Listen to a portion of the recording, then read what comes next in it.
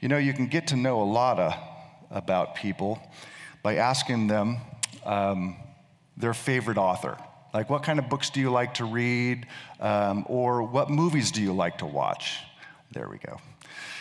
I had a young lady one time, and we were in a car. We were driving. I was with a number of other people as well. And so I asked her, I said, so what's your favorite movie? And her answer stunned me. She said, my favorite movie of all time is Pulp Fiction. And I thought, wow, that's kind of a dark Quentin Tarantino movie. That would never be the top of the list of people that I know. But hey, no judgment here. Some people like romantic comedies, and other people like horror shows, not me so much. Others action, adventure, whodunits. And I'm honestly, when it comes to movie watching and reading, I'm fairly eclectic. I like a number of different things, not so much horror. But there was a time in which I really loved like vengeance movies, like justice movies. Like back in the 80s, I loved the Death Wish movies with Charles Bronson, I think there were 5 movies in all, and I'm not endorsing these movies, by the way. This is the 80s. This is a different time and a different place. But man, bad guys doing bad stuff to good people, and there's everything in me is just rooting for Bronson to just take them out. You just feel that passion for vengeance and justice. But that wasn't anything compared to the Dirty Harry movies. I loved those too back then, And who doesn't like Clint Eastwood? And if you don't like him, don't tell me, because I love his acting. And, calm, cool, collected, a man's man. And so many of his lines are immortalized, right? You got to ask yourself one question. Do I feel lucky? Well, do you? And what's the next word? See, you guys have seen it too. Can't judge me now. It's interesting what gravitated, or what attracted me to those particular movies back in the day was just this sense of pleasure that came with justice. Like when the bad guy goes down, you're like, yeah. There was a feeling of, this is right. I felt it. And I think that's because in each of us is a sense and a desire for justice. Now, it may have been vengeance, not justice, and those are not the same thing, but it sure felt the same in here. But if you look around you, you realize that every single human being has a desire for justice. When somebody does something wrong, you want them to pay, right? Most of us were around when we received word that SEAL Team 6 had taken out Osama bin Laden. And what were people doing? They were celebrating. They were applauding.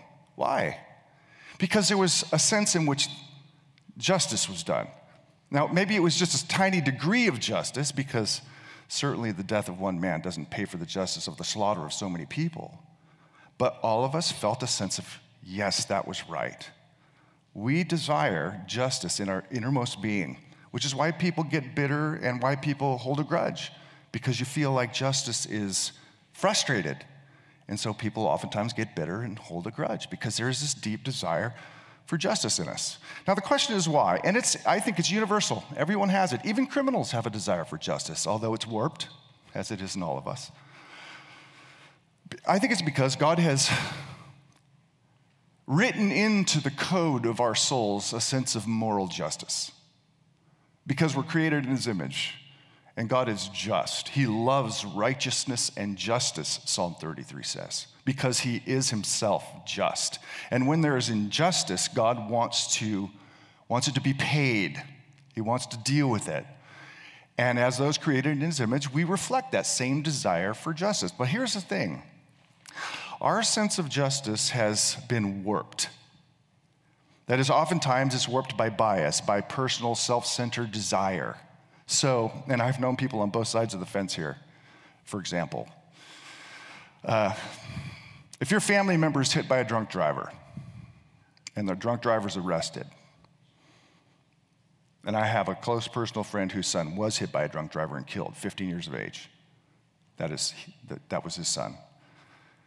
Well, when you're in that position, you want the full weight of justice to fall upon the drunk driver. All the time he can possibly get. It's a desire for justice. But it's largely driven by a personal relationship with the son. I've had other people who have had the drunk driver in their family. who's killed somebody. And what do you want when it's a member of your family that's offending party? Well, then you want leniency. That is to say, we want justice when it suits us, and we want mercy when it suits us. It's a sense of warpedness there. And I get it on both sides of that fence. And we bring that same thing to God. I just want you, first of all, to acknowledge that every one of us desires justice. Everybody in the world wants justice, but we want our own version of it. And we bring that to the Lord, too. When we contemplate God bringing justice down on a guy like Adolf Hitler, it's like, bring it down fully, completely, send him to the deepest pit of hell. But when we start thinking about God's judgment of me, or conversations or texts like this that talk about judgment of humanity, well, then we don't want to avoid it or not talk about it. Or maybe if you do talk about, people think God's harsh or mean. This is that text which brings us to the difficult subject of the judgment of God, the justice of God. Now, I mentioned last week that most of our best stories and movies end up with a kind of a dual resolution of deliverance and justice. You know, the evil, wicked witch of the West melts because somehow she's allergic to water, and Dorothy is delivered back to Kansas. We have that in our stories, deliverance and justice. And that's how the Bible story ends too, the story of the Bible. It ends with justice and also with deliverance. Now, we looked at the first 5 verses of Revelation 14, where we saw God's people standing with the Lamb in the presence of God, rejoicing with celebration. That's the positive, victorious side of deliverance. Beginning in verse 6, we see the other resolution. Like chapter 14 talks about the end of the story of the Bible. Now, we're going to see it again and again as we move forward in the book of Revelation, but this is the justice side of things. And it divides into 2, just to tell you where we're going. It divides into 2. Verses 6 through 13 deal with the warnings of divine justice, like announcements ahead of time, like it's coming. And then verses 14 through 20 deals with the execution of divine justice. So there are the warnings and execution, those 2 pieces. The first side deals with the warnings of divine justice. John, in his vision, again, these are images and pictures that he's receiving from the Lord, and then he's writing down for us to see with our eyes, kind of. He sees 3 angels with 3 messages that are interrelated. 3, if you want to call them preaching angels, that are preaching messages, 3 messages of warning. Those 3 things. The first one is a message about, and let me back up and say this. At the heart of each one of these 3 angelic announcements or proclamations is the issue of worship. Who we trust, where our loyalties lie, and ultimately who we worship. You either worship God or you worship something else. And where you end up in terms of judgment is determined by that very question. Who do you worship? So the first one has to do with a call to worship the Redeemer and Creator. This is what John sees. He says, "Then I saw another angel flying directly overhead with an eternal gospel to proclaim to those who dwell on the earth, to every nation and tribe and language and people. And he said with a loud voice," this is what the angel says, "Fear God and give him glory, because the hour of his judgment has come, and worship him who made heaven and earth, the sea and the springs of water." Now, just a couple of details here. When it says that this angel is proclaiming to those who dwell on the earth, I've said this before, but for sake of newcomers, that statement, those who dwell on the earth, or earth dwellers, almost every time that phrase is used in Revelation, it's speaking of the unbelieving world. It's not talking about Christians, it's talking about the unbelieving world, right? A world in rebellion. So this angel is proclaiming a message to the unbelieving world. That's what John sees. And that message is an eternal gospel. The question is, what is that eternal gospel? Well, if you were a first century reader listening to this or reading this, then immediately when you see the word gospel, you would think the gospel of Jesus. Because almost every reference of the word gospel in the whole New Testament refers to what God has done in Jesus Christ in sending him to earth. He died our death, rose again, and was exalted to the highest place. That's the gospel of Jesus, and then we're offered forgiveness and we're offered pardon through him. That's the gospel of Jesus. And let me just say, I don't think that first century readers would hear it any other way as this is the gospel of Christ. And I think that's what it means. So you have this picture of this angel flying in the heavens who's proclaiming the gospel of Jesus Christ to the earth. And the only response to this amazing work that God has graciously done on behalf of sinful humanity is to fear him and to worship him. Because this gospel means that God is Redeemer.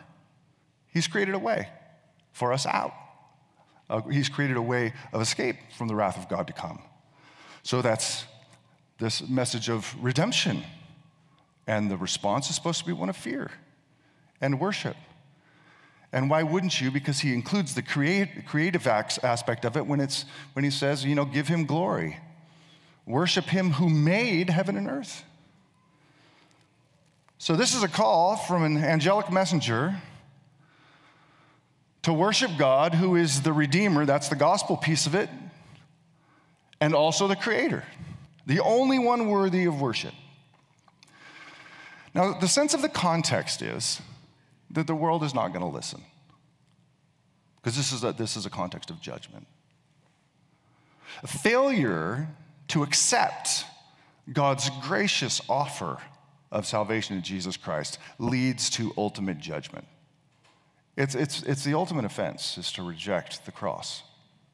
And the sense is the world is not going to listen to this message. Now, we know that people do hear the message. You and I are here because at some point we heard a message and we responded. But the world at large, according to this vision of John, is not going to accept it. I mean, even if an angel literally flew around our globe like a plane with a megaphone proclaiming the gospel, John says, the sense is they're going to reject it. Now, I want you to imagine something for a moment, because it kind of explores why that would anger the Lord, people rejecting his son. So work with me here. Imagine yourself standing on the shore of Lake Tahoe. Most of the time beautiful, although it's covered in smoke right now. Imagine yourself standing on the shore of Lake Tahoe, and it's a stormy day, and there's white caps, winds blowing. And you notice something out in the lake, and so you take your binoculars and you hold them up to your eyes, and you're like, there's a guy out there. Bobbing in the whitecaps, seems to be holding onto a tiny piece of driftwood, and you know he's in trouble. So there's a person who's about to perish. And you're standing on the shore, you have no boat, no cell phone, it died, can't call for help, and you're faced with a dilemma. And just imagine you're a really, really, really good swimmer. You're either going to let him drown, or you're going to, at risk of your own life, you're going to swim out there amongst the white caps, and you're going to tow him to safety.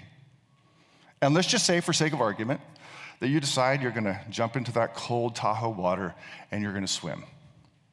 And you swim, and you swim, and you swim. You finally get there, you're exhausted, tired, but you still have enough energy to get back. And you look the man in the face who's bobbing in the waves, and you say, let me tow you back. And he looks at you with kind of a defiant sneer and says, nah, I got this. I got this. I don't need your help. And then proceeds to drown right in front of you after you swam all the way out there. How at that moment would you imagine you would feel? I'd be deeply upset. I dare say I'd be furious. I'd be thinking in my head, what a moron. You thought you could do it on your own, didn't need my help, then you're drowned. Listen, God didn't swim out into a stormy lake to save us. God descended into the cesspool of human corruption, wore our weakness, experienced our suffering in full, and then was publicly humiliated, stripped, bare, and crucified on a cross for all to see. Life. And humanity looks at God with kind of a defiant sneer and says, nah, we got this. We don't need your help. That is one of the most deeply offending things you could possibly do to the Lord, is reject the cross. God offers absolutely everything, the life of his own son, to save you. And you say, nah, we got this. We don't need your help. The greatness of salvation in Christ is counterbalanced by the greatness of judgment for refusing to embrace him, the Son of God. So that's the first message. Worship God as Redeemer and Creator. And of course, the sense is that the world will not. The second message, the second angel, a different but related message. Fallen, fallen is Babylon the Great, she who made all nations drink the wine of the passion of her sexual immorality. That is the essence of the message, is the idolatrous system of this world is going to crumble. It's going to fall. Now, when this was written, when John penned this in the, 90s AD, the city of Babylon was in ruins. It was rubble. Like it really didn't exist. So John's not talking about like a restored, rebuilt Babylon. Babylon became a symbol for the people of God, an enemy of God's people, and the mother of false religion. That is to say, the mother of idolatry, the worship of other gods, anything but God. This is almost, a near quote of Isaiah chapter 21, verse 9. And back then, Babylon was a city, still existed. It said, fallen, fallen is Babylon, and all the carved images of her gods he has shattered to the ground. The carved images of her gods. Pull people away from the worship of the true God to worship other things. Now, here in the 21st century, we look at this and go, we don't have paganism anymore. We don't actually march to temples and bow down and offer fruit to little, figurines. True, although it does exist in some parts of the world. We might think, we're too sophisticated and too secular for that these days. We don't have idolatry. This is something that's old, ancient. But you and I both know that as long as humans exist, there is worship. We worship something. It's what gives you ultimate meaning. It's what you fear the most. It's what you desire the most. We're surrounded by a world that worships money, wealth, power. You don't think so? Watch what happens when money's taken away and people take their own lives. You're worshiping money. The security money brings. You could worship a sexual identity, sexual pleasure, technology, the environment. You can worship yourself. There's idolatry all around us. It's what we depend on the most, what we trust in the most, which gives us ultimate meaning. And at some point, we're going to realize that everything people trust in is going to crumble to the ground. Everything we think is so secure and so stable, so solid, is going to crash like a house of cards. I was thinking about this text and meditating on it, and it took me to the news story that I'm sure most of us were horrified by of Surfside, Florida. It baffles me that modern engineering and in a first world like the United States that could happen. The high rise of condominiums could instantly collapse. I watched that video, and I'm sure many of you did too. And I imagined myself in that. It's a fear of mine, falling. You would have been third, fourth, fifth floor, you pick. It would have seemed solid. You could have stomped your feet on the ground and it wouldn't have moved because it's, steel reinforced concrete.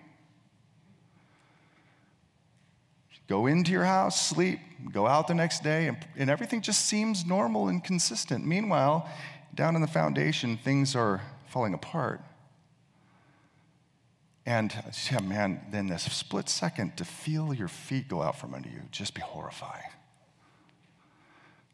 Everything feels so solid right now.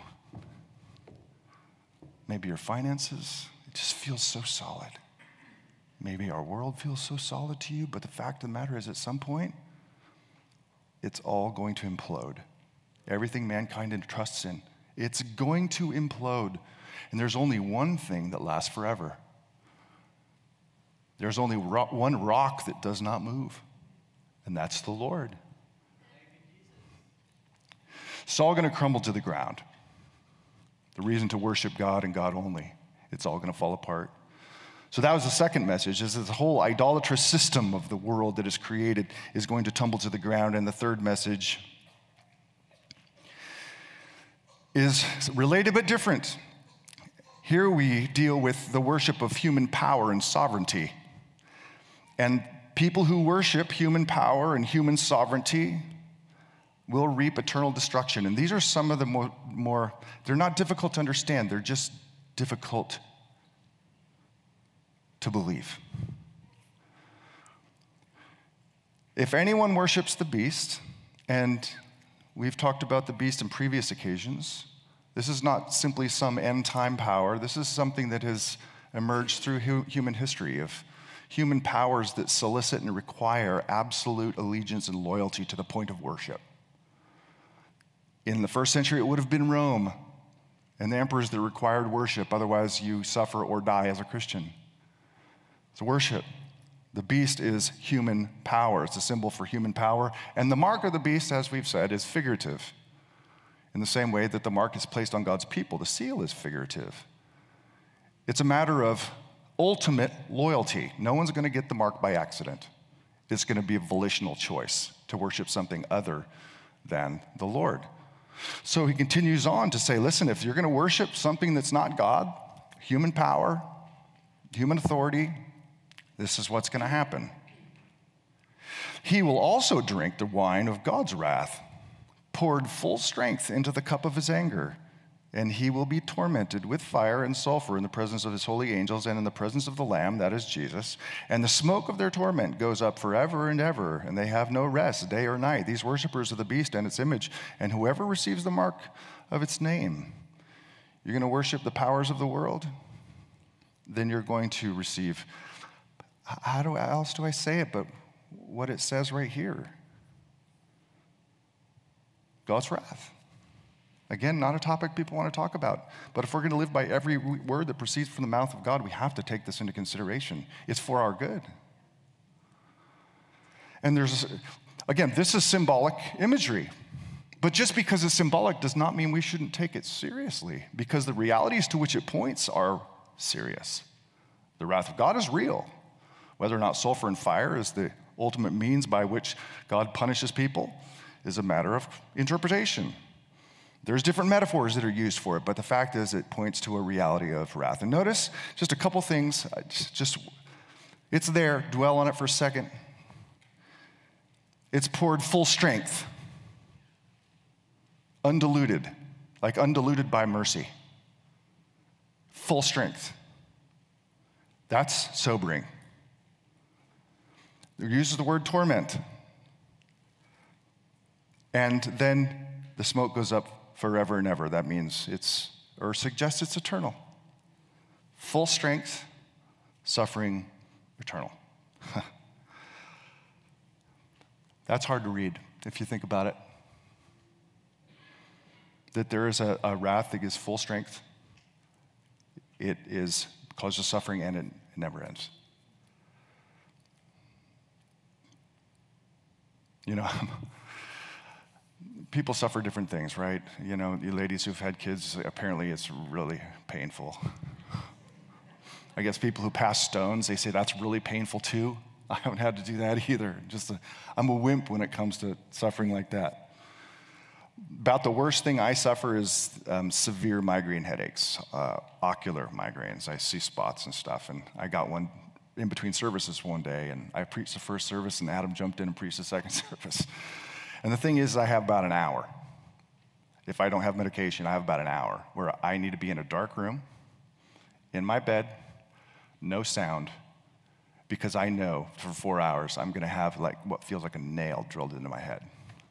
And it hurts so badly that I can't sleep. So I'm consciously aware of this headache, And then get up and I have to vomit, go back to bed. And it's one of those things where I can't get rid of the pain, but I find myself like finding like a fetal position, laying my head a certain way where, oh, it doesn't hurt as bad. And then you stay there and you wait. And those 4 hours are long. I can't imagine forever. I just can't. But God's calling us to imagine.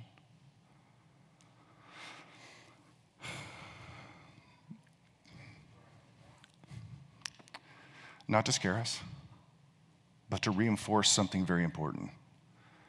And that is, there's only one worth worshiping, and that is the Lord who gave everything to have us.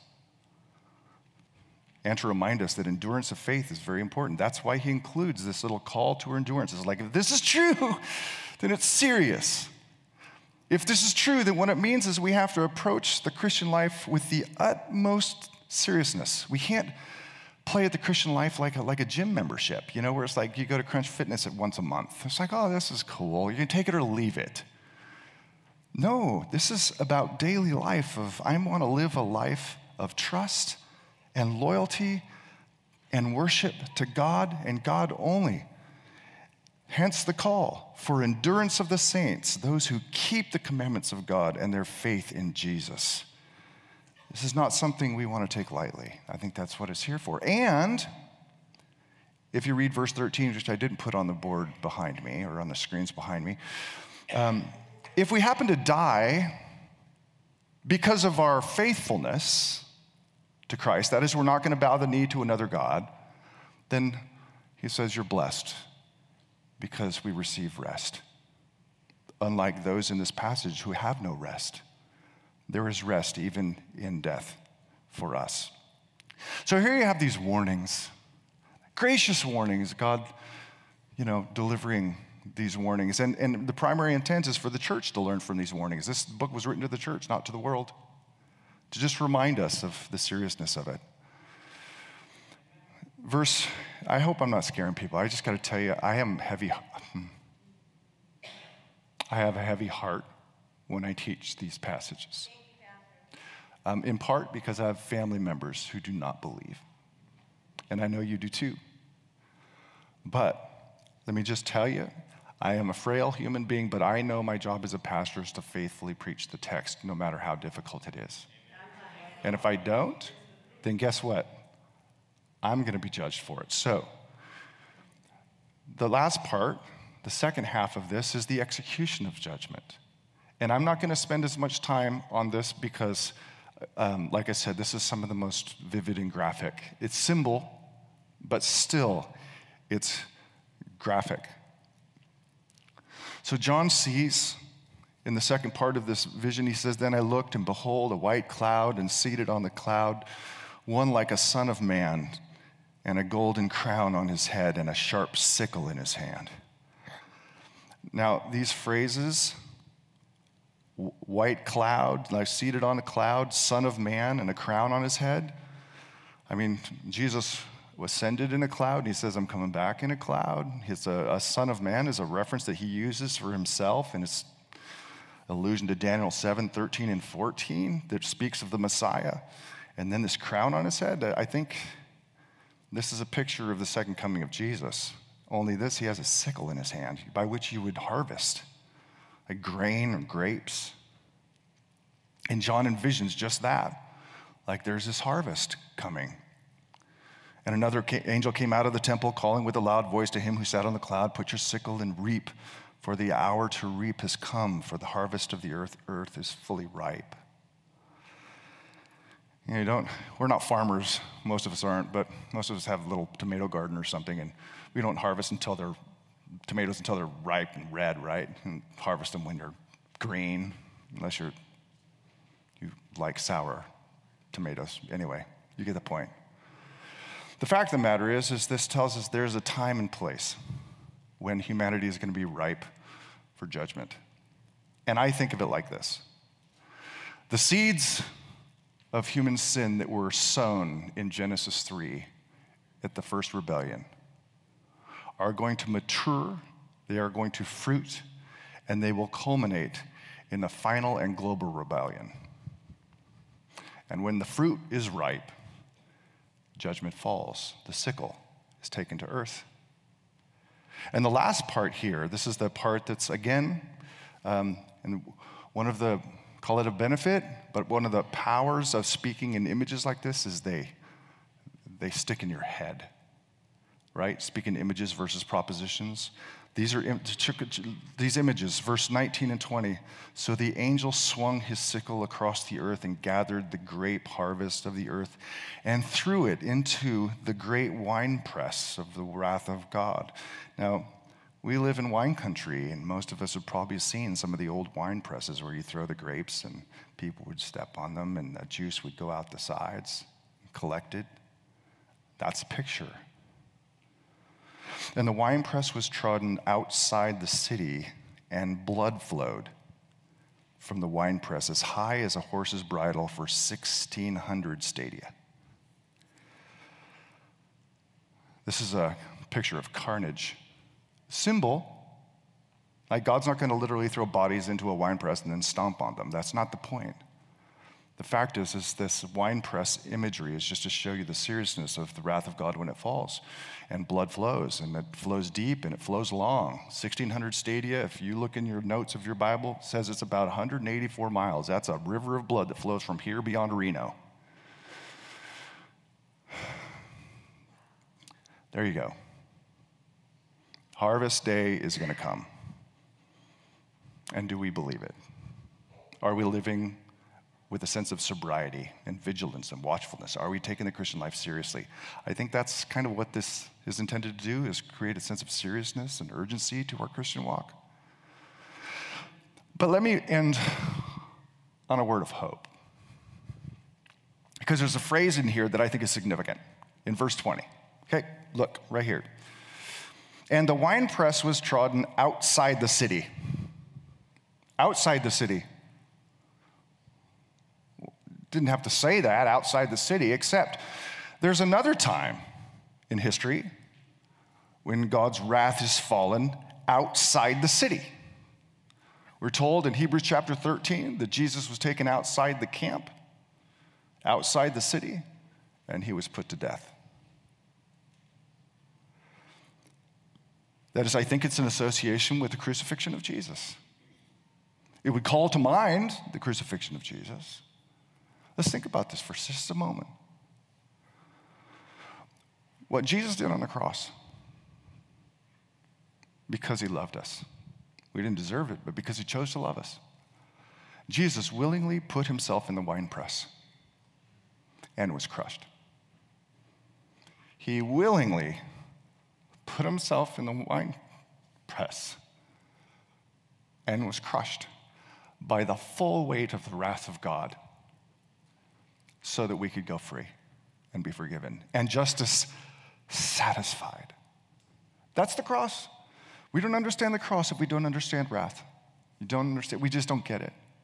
And the magnitude of God's love to send his son there, like it was Jesus' own choice of love to go and put himself in the winepress and be crushed with the full weight, the unmixed anger of the Lord. And it was the Father, right? For God so loved the world that he sent his only son. Out of love for us, that the Father sends his son to be crushed in the winepress.